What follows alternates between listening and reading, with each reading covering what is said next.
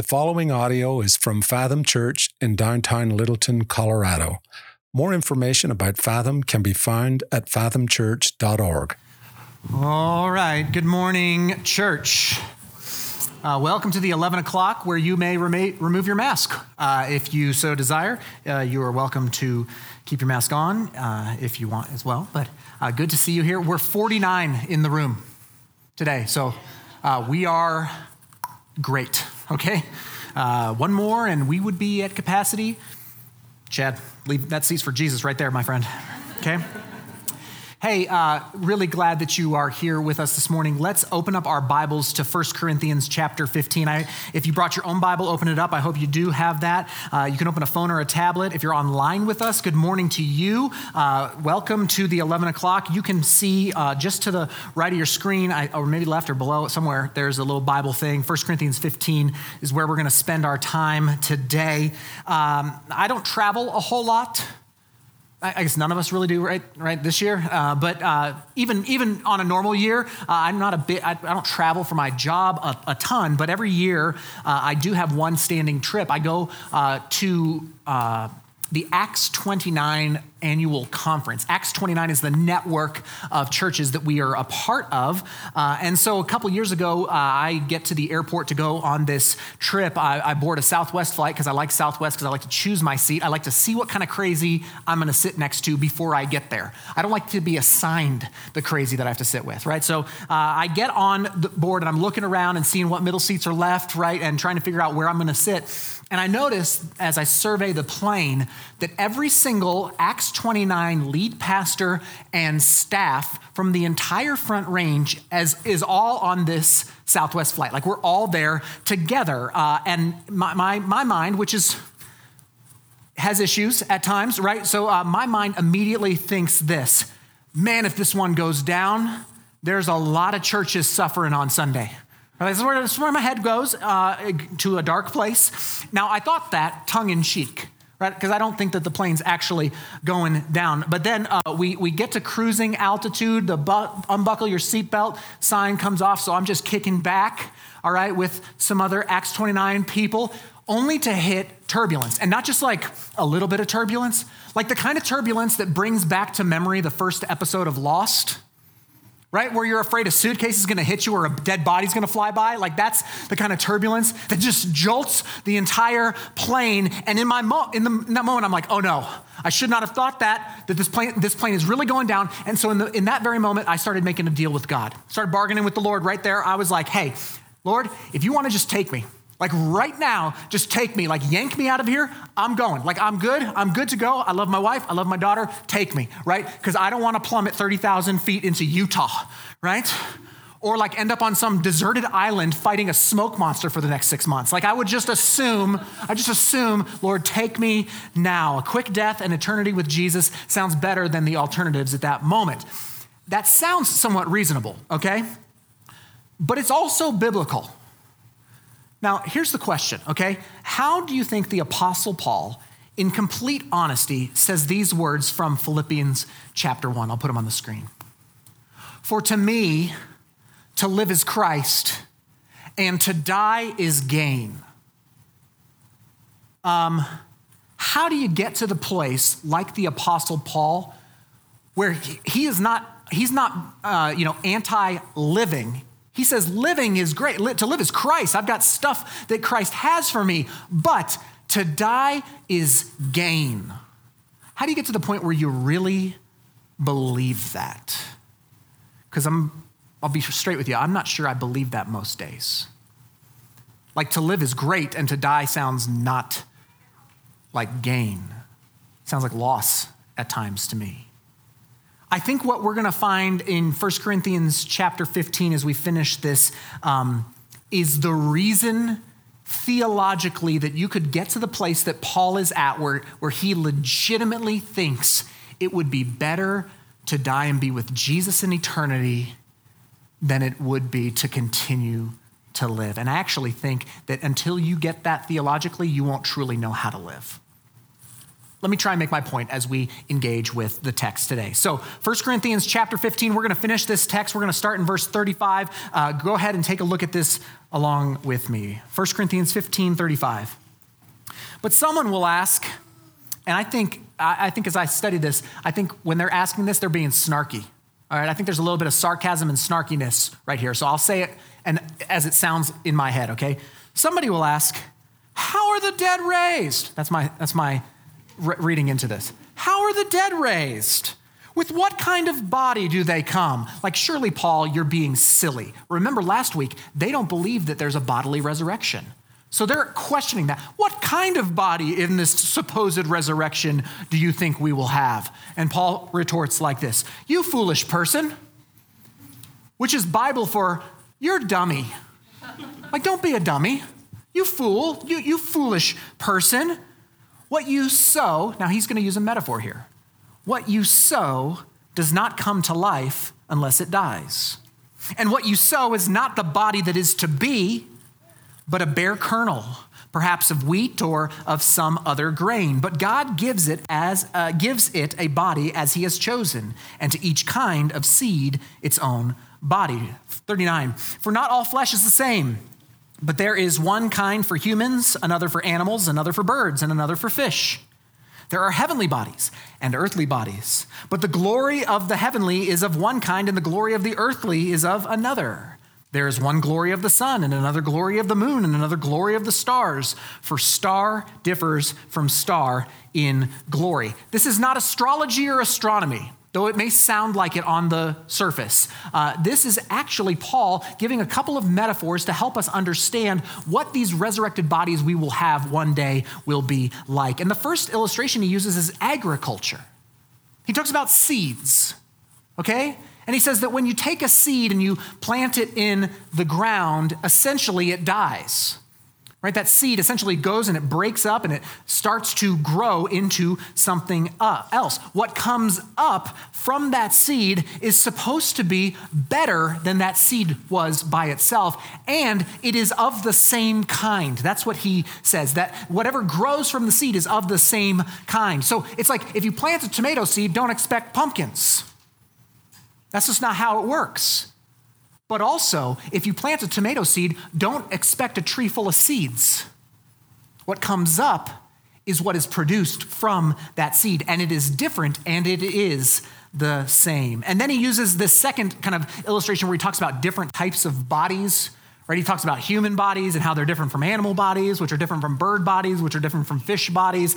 And then he says there are earthly bodies, and then there are these heavenly bodies, not like heaven, the place you go when you die, but like the heavens, right? The like space bodies. And he's like, the moon is a body, and the sun is a body, and stars are different bodies. His whole point here is this. In the resurrection, your body will be different from the natural body that you have right now. The body that you have right now is natural, but there will be this spiritual resurrected body, and it's going to be the same, but it's going to be different. It's going to be like fruit that's coming from the seed that is you right now. And so I'll make my first point of the morning about this. In the resurrection, you will be you. You will be you. Like when I'm resurrected, after I die and the Lord returns, I will be raised, and I will be Chris Martin. I'm not going to be somebody else. I'm not going to be just like a form of human. I will be me. You will be you. It's just that right now, what you're looking at, I'm a seed version of myself right now. You're a seed version of yourself right now, but I will, in the resurrection, become the body that God intends me to be. It is the same, but it is different. Well, you ask, how different will it be? I'm glad you asked that, because Paul answers us in the text. Look at verse 42. 42, so it is with the resurrection of the dead. What is sown is perishable. What is raised is imperishable. It is sown in dishonor. It is raised in glory. It is sown in weakness. It is raised in power. It is sown a natural body. It is raised a spiritual body. If there is a natural body, there is also a spiritual body. Thus it is written, the first man, Adam, became a living being. The last Adam became a life-giving spirit. But it is not the spiritual that is first, but the natural, and then the spiritual. The first man was from earth, a man of dust. The second man is from heaven.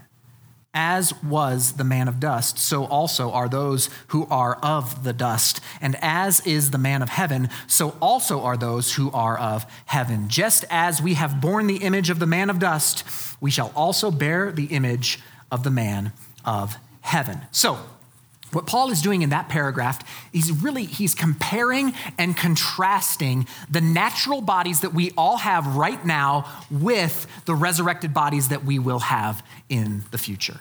That's what he's doing. He's kind of just going back and forth, back and forth, back and forth. At first he says, what is sown, what is the seed that's planted in the ground, your body, your natural body is perishable, and what is raised is imperishable. It's a difference between your body now, the seed body, and the fully grown resurrected body that you will have one day. One is perishable, the other is imperishable. Now we know this to be true. We know this is true, okay? Our bodies right now are subject to wear and tear. We grow old, we get sick, we get hurt. We are perishable beings. I don't know if you watch TED Talks, everyone? Anybody seen it? I was watching this TED Talk. I think they're fascinating. Most of them are loony. Okay, but this one was very loony. I watched this TED Talk from a Cambridge researcher. He is arguing that aging is merely a disease and a curable one at that. He's completely serious. I mean, this isn't like TED Funny. This is like TED Talk, okay? This is what he argues, that by following his 7-step plan, there are human beings who are already born today who could live to be 1,000 years old. And he believes it, okay? Now listen, I am all for science. I'm all for science. I'm also all for history, okay? And I think they should work together. And with history on my side, I am gonna say this: no matter how many wheatgrass shots you take, okay, no matter how many thousands of dollars you hand over to Whole Foods so you can eat organic, all right? No matter how much you CrossFit or how much water you track drinking or how many hours you sleep, no matter how much you do that, you are perishable. Your body right now is perishable. I mean, living to 1,000 doesn't even sound fun to me. But we're perishable.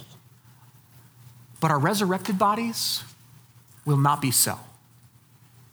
Paul just said that our resurrected bodies will not face the same sort of corruption and corrosion that we are going through currently. They will be imperishable. The next thing that he says is that our bodies will be sown in dishonor and then raised in glory. Now, this one feels a little heavier to me, but stay with me here for a second, okay? Question, how many of you have watched loved ones die?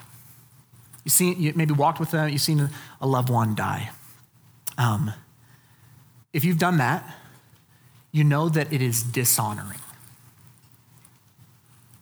Okay, when I was young, a little boy, one of my favorite extended family was my great Uncle Charlie. He lived in New Jersey, and I love this guy. He was strong.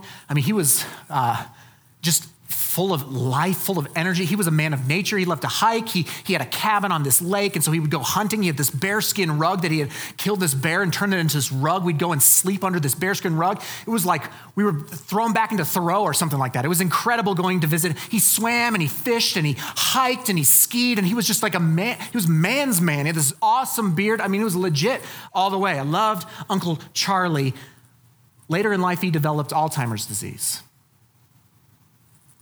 And it rapidly progressed, and to the point where he had to be put in a facility to be cared for. And if you've seen or been firsthand with somebody who has Alzheimer's, man, it's dishonorable.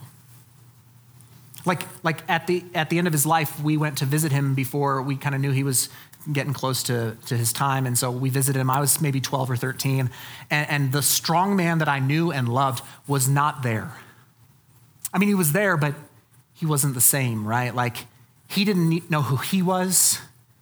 He certainly didn't know who I was. By the end, they had to feed him, they had to clean him up, change him, they had to wipe the drool from his face. Our earthly bodies end in dishonor. They end in dishonor. But Paul says, we will be raised in glory. Now, glory is a word that we kind of throw around as a churchy word, like glorified, glorification, glory. It's a Christian-y word. Here's what it means. It means as God intended it to be. In glory, we will be as God intended us to be. There will be no dishonor. There will be no shame. There will be no humiliation. You will be made right. You will be made human as God intended for you to be before sin wrecked this whole thing. So you'll be raised in glory. Then Paul says, our bodies, we will be sown in weakness and raised in power, which kind of, you hear power, you think like superpower. Am I going to be Superman? Maybe we'll walk through walls? Jesus did, so maybe, that's pretty sweet. But, what does that mean? Okay, well, here's what I read online. Our bodies peak at age 25. It's great to know, right? This is good information to have. Okay, question real quick. Anybody in here 24 or younger? Anybody in here 24 or younger? Hey, good news. You got a lot to look forward to. Right? There's some upward life for you to live. Okay, anybody in here exactly 25 years old? 25, 20. It's all downhill. Sister, it's all downhill from here. Trust me, it doesn't get much better than that. My daughter is 5, okay? She is 5, and she is completely unaware that her body is weak. Just completely unaware. Right now, Harper can get on her bike, ride her bike for 6 hours, hop off that thing, eat something, right? She'll eat a little lunch, go jump on the trampoline. Immediately, food is barely down her food pipe, and she's jumping on the tramp another 4 hours. We have to beg her to get off, get her bath, go to sleep upon threat. She wakes up the next morning, ready to do it again. Not even sore. I told you last week, I hurt myself sleeping. Have you ever fallen up the stairs? Yeah, I did that this week. It's all downhill from here, y'all. It's all downhill. The point is, as we age, we get weaker, not stronger. Here's the progression, okay? Here's the progression. You start by not knowing that your body is weak. You think you're invincible. You just don't know that your body is weak. Then you move to this place where you can still do what you used to do. It just feels different when you're done, right? You can still kind of do it, but it just feels different. Then you move to not being able to do what you used to do, okay? Then you move to not wanting to do any of the things that you used to do. Then you die. Welcome to church, right? And when you go into your grave, which you will. When you go into the grave, you will be at your weakest point. But Paul just said, you will be raised in power. In the age to come, you will exist at your peak. 25, I don't know, whatever it might be. You will exist there forever. And then finally in verse 49, so he does this whole thing in the middle of this paragraph where he talks about the man of dust, and he defines that as Adam. And then he says the man of heaven, who we know to be Jesus. Yeah, Sunday school answers work here. Jesus, good. And he says in verse 49, just as we have borne the image of the man of dust, that's Adam, we shall also bear the image of the man of heaven, Jesus. So, what that means, I think, is that while you will be you, let me make my second point. You will be you, but you will be glorified. Oh, I told you I was going to call you out if you forgot a slide. There you go, Josh. Nice job. You will be glorified. So we've already talked about glorified. That's a theological word, glorification, glorified. Here's what that means. You will be changed. You will be completely transformed. You might be, some use the language, you will be perfected. All right, you will be like Christ. In the resurrection, you will be you, but you will be glorified. So I've got some other verses that back this up, okay? So Philippians chapter 3 says this, but our citizenship is in heaven, and from it we await a Savior, the Lord Jesus Christ, who will transform our lowly body to be like his glorious body by the power that enables him even to subject all things to himself. 1 John chapter 3 says a similar thing. Beloved, we are God's children now, and what we will be has not yet appeared. But we know that when he appears, we shall be like him, because we shall see him as he is. And then Romans 8, for those whom he foreknew, he also predestined. Don't worry about that. Predestined just means that you have been destined before, okay? So for those he foreknew, he also predestined to be conformed to the image of his Son, in order that he might be the firstborn among many brothers. And those whom he predestined, he also called. And those whom he called, he also justified. And those whom he justified, he also glorified. You will be glorified. You will be like Jesus. You want to know what your resurrected body will be like, what eternity will be like? Look at Jesus' resurrected body. So I just kind of did a little bit of reading. What did Jesus actually do? Like, what is his resurrected body like? Now, some of this may transfer, it may not, okay? We're going to hold this with an open hand, but I think it's fun to kind of look at this and think about this a little bit. Jesus was able to eat in his resurrected, glorified body. So does that mean that we'll have Chipotle in the age to come? I think so. Manna in heaven, right? Okay. Jesus was able to, hear me, touch and be touched in his glorified body. Does that mean there will be physical contact in the age to come? I think so. It's physical. It's going to be a physical resurrection.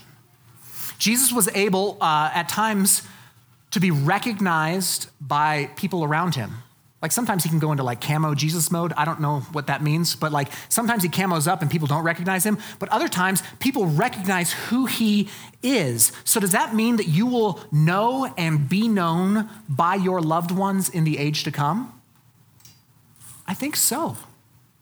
I think it might be a little different in the age to come, but I think you'll be you. You'll be recognizable. You'll be able to recognize people around you. And then one of the things that kind of blew my mind this week was this. So Jesus' resurrected body still had the scars on his hands and the wound in his side, like the scar in his side. But then we have no other mention of any of his other wounds or disfigurements.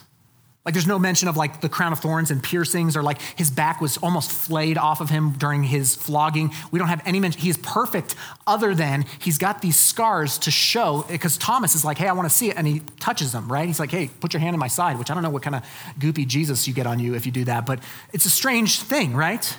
So there's a little debate about this, okay? There's some debate theologically. I read about it this week. And so obviously this is going to be somewhat conjecture, okay? So let's step away from the Bible for just a moment and let's just talk in conjecture land. Does this mean that we might bear some scars from our earthly existence in eternity? Maybe. Like it could be. I think perhaps, maybe some. Like, listen, there are some scars in my life that I hope are good and gone.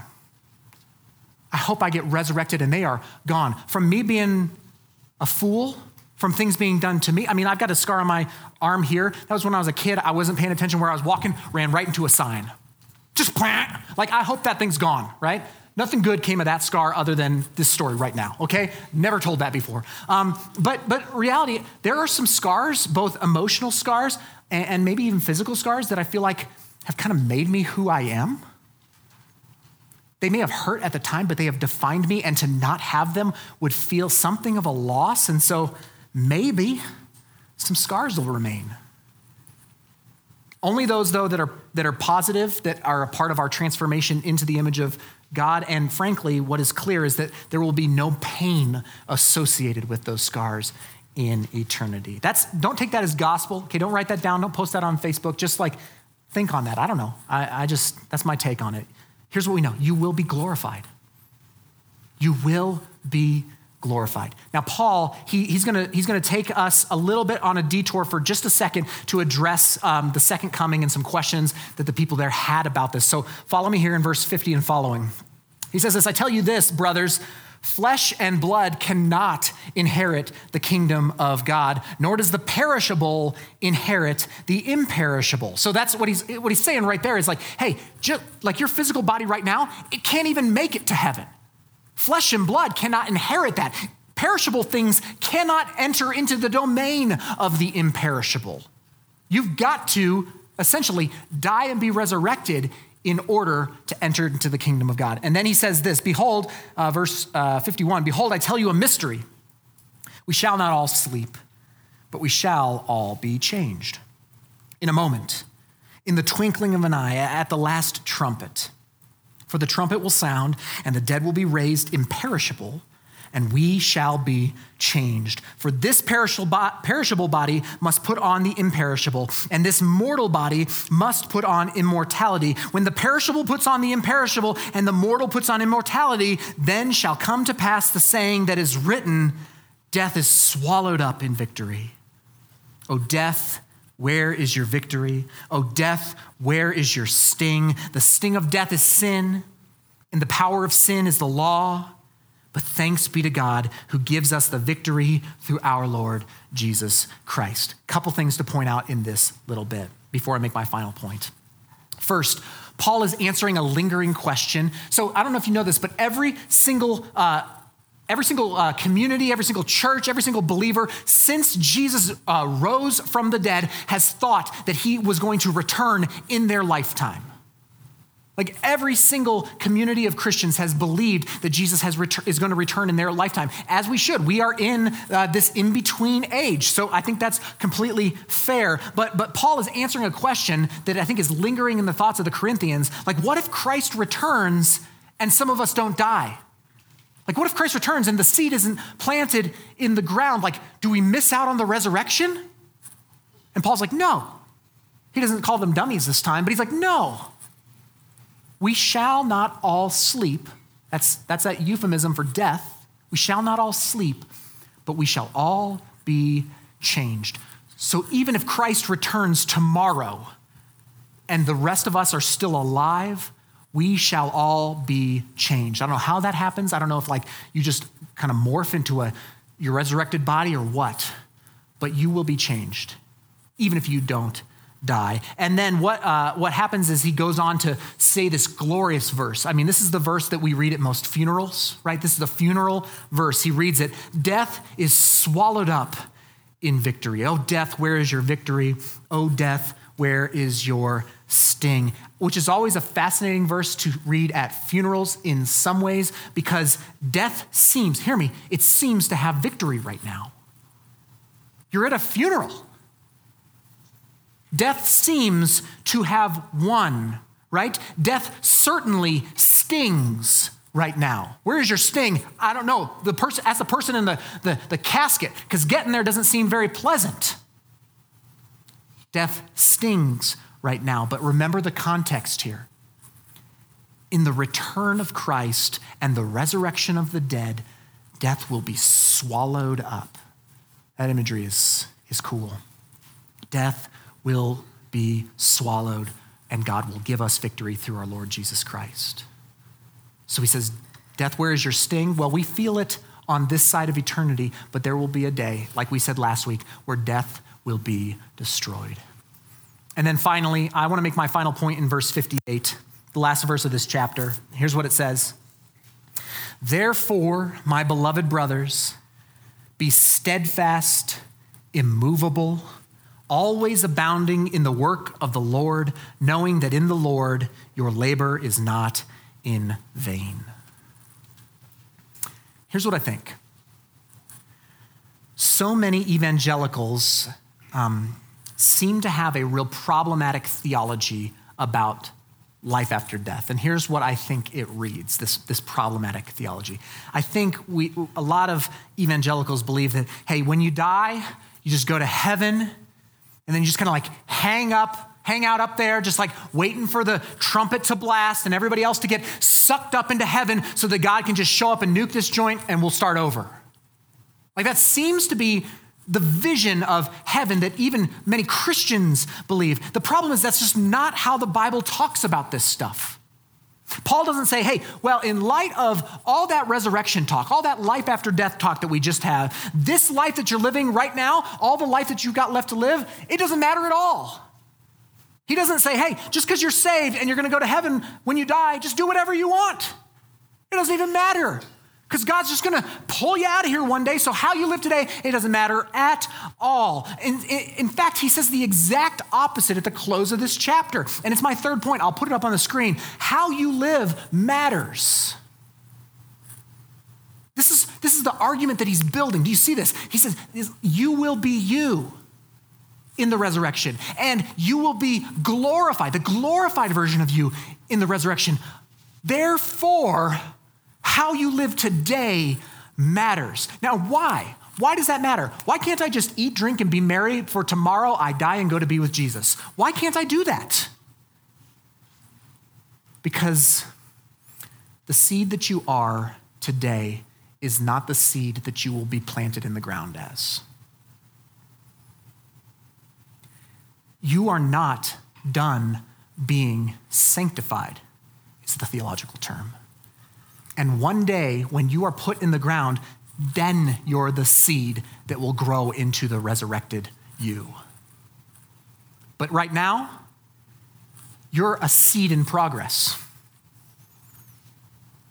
When you die and you're planted in the ground, you will grow into a resurrected person. But right now, you are in process as a seed. So here's a flawed, but I think helpful illustration, okay? I am not much of an athlete anymore. I used to be, I was great. You don't believe me? Man, the 9 believed me, I'm just saying, okay? Listen, I used to be okay at sports, all right? Not anymore so much, but I used to be better at them than I am now. There's one thing that I was never good at or into, and that was long distance running. Just not my thing, okay? Give me a sprint. Like, give me a sprint. I'm going to do it all day. Actually, I'll just do it once, okay? But I'm all fast twitch. Okay, it's like my muscles have ADD, right? They're like squirrel, right? That's all they've got is just like one little burst of energy. So I passed on cross country for my entire life growing up. And then last year, so about 18 months ago, went through some of my own personal kind of like internal, emotional, and spiritual darkness. Some of the hardest stuff that I've gone through internally as a Christian since I became a follower of Jesus. And so I just started going running. Like about 18 months ago, I just started running. Now hear me, it was somewhat to just do something. Like sitting around the house all day is not a good idea for anybody, but I just started going for a run. It was to just do something, but then also to sweat a little bit. And then I found myself able to think clearer while I was running. And then I found myself praying differently. So I was just like, I'm going to do this. And so I would start to run. The first time I ran, I think I ran like a quarter mile, collapsed into the fetal position. Like I was really, really bad at it. Just did not know what to do running. And then, I got a little better. I started to do it like a half mile, and then I could maybe run a mile. And then as I did it more, I found myself able to just kind of go jogging, go running 2 to 3 miles. And doing that, it was still a workout, but it was like I was able to do that. So I talked with one of my friends who is a runner, like a real one. Like I went out to run. He is a runner. You understand the difference? Right? Okay, so he is a runner, and he told me that I should start a training regimen because he's like, hey, what you're doing is fine. Like going and running is good, but you're not going to get any better if you don't really like train and develop. And like if you just do the same thing over and over again, you're just going to be a 3-mile guy, but you could actually get better at running. So I was like, okay. So Marcy got me this watch, which like tracks activities and things like that, but it also has like a coaching function on there, like a training function. So I was like, we paid for this, so I may as well try it. So I signed up, hear me, I signed up for a training regimen to run a 10K. Okay, 10K, 6.2 miles. And if you are a distance running and you're like snickering, you're like, 10K, 6.2, I can do that sleeping. It's like, hey, get off your high horse, all right? It's a lot for me. I almost passed out after a quarter mile. So like, leave me alone. I am now I'm proud to say this, I am 7 weeks into an 11-week training regimen for a 10K, which I will run on Halloween, apparently by myself. That's how we race these days. So hear me, I am a guaranteed winner. Yeah? I am getting the gold medal in the Chris Martin Halloween 10K. Now hear me, my attitude these last 7 weeks and the full 11 weeks is not this. I'm gonna run a 10K on Halloween, so you know what I'm gonna do until then? Anything I want. I might go running, I might not. I might eat healthy, I might not. I'm just gonna wake up on Halloween and I'm gonna do 6.2 miles and kill it. That is not my mentality, I promise you, okay? My wife can attest to this. I am not just waiting for that day, all right? I am living in light of that day.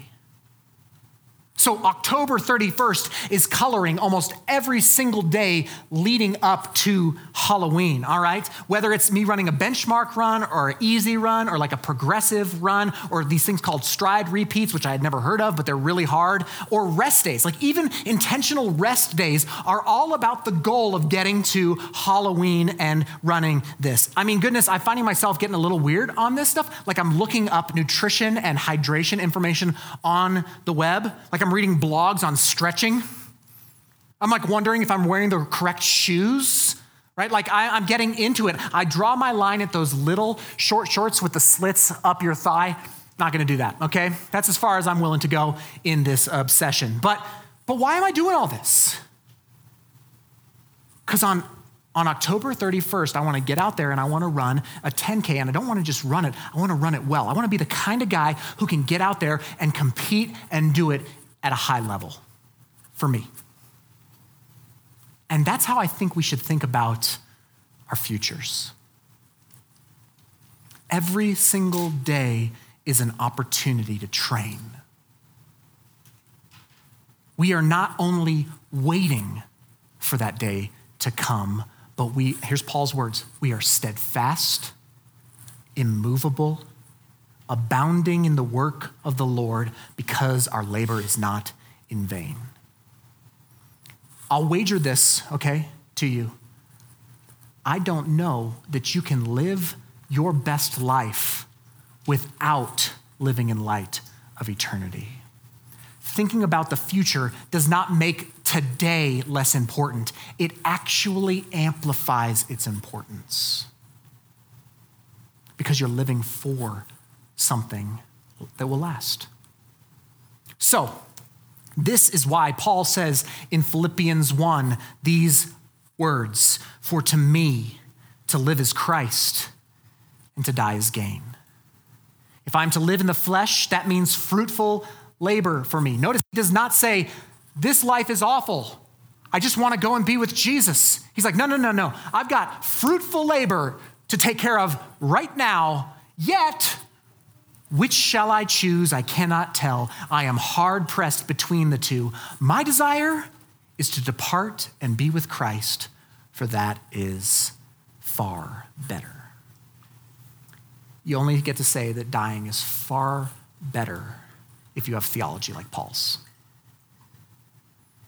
You only get to be there if you have theology like Paul's. And like I said, I think you will live far better if you think like Paul. If you can get yourself to the place where you would say, today is so important. It is of the utmost importance, and I cannot wait to walk around in a renewed body, imperishable, full of glory, no dishonor, full of power, no weakness, like Jesus' body, not like this frail body that we inhabit right now. May we, brothers and sisters in Christ, grow in our belief that the age to come is far better, and then let that transform us today. Let us live in light of the resurrection. Let's pray together.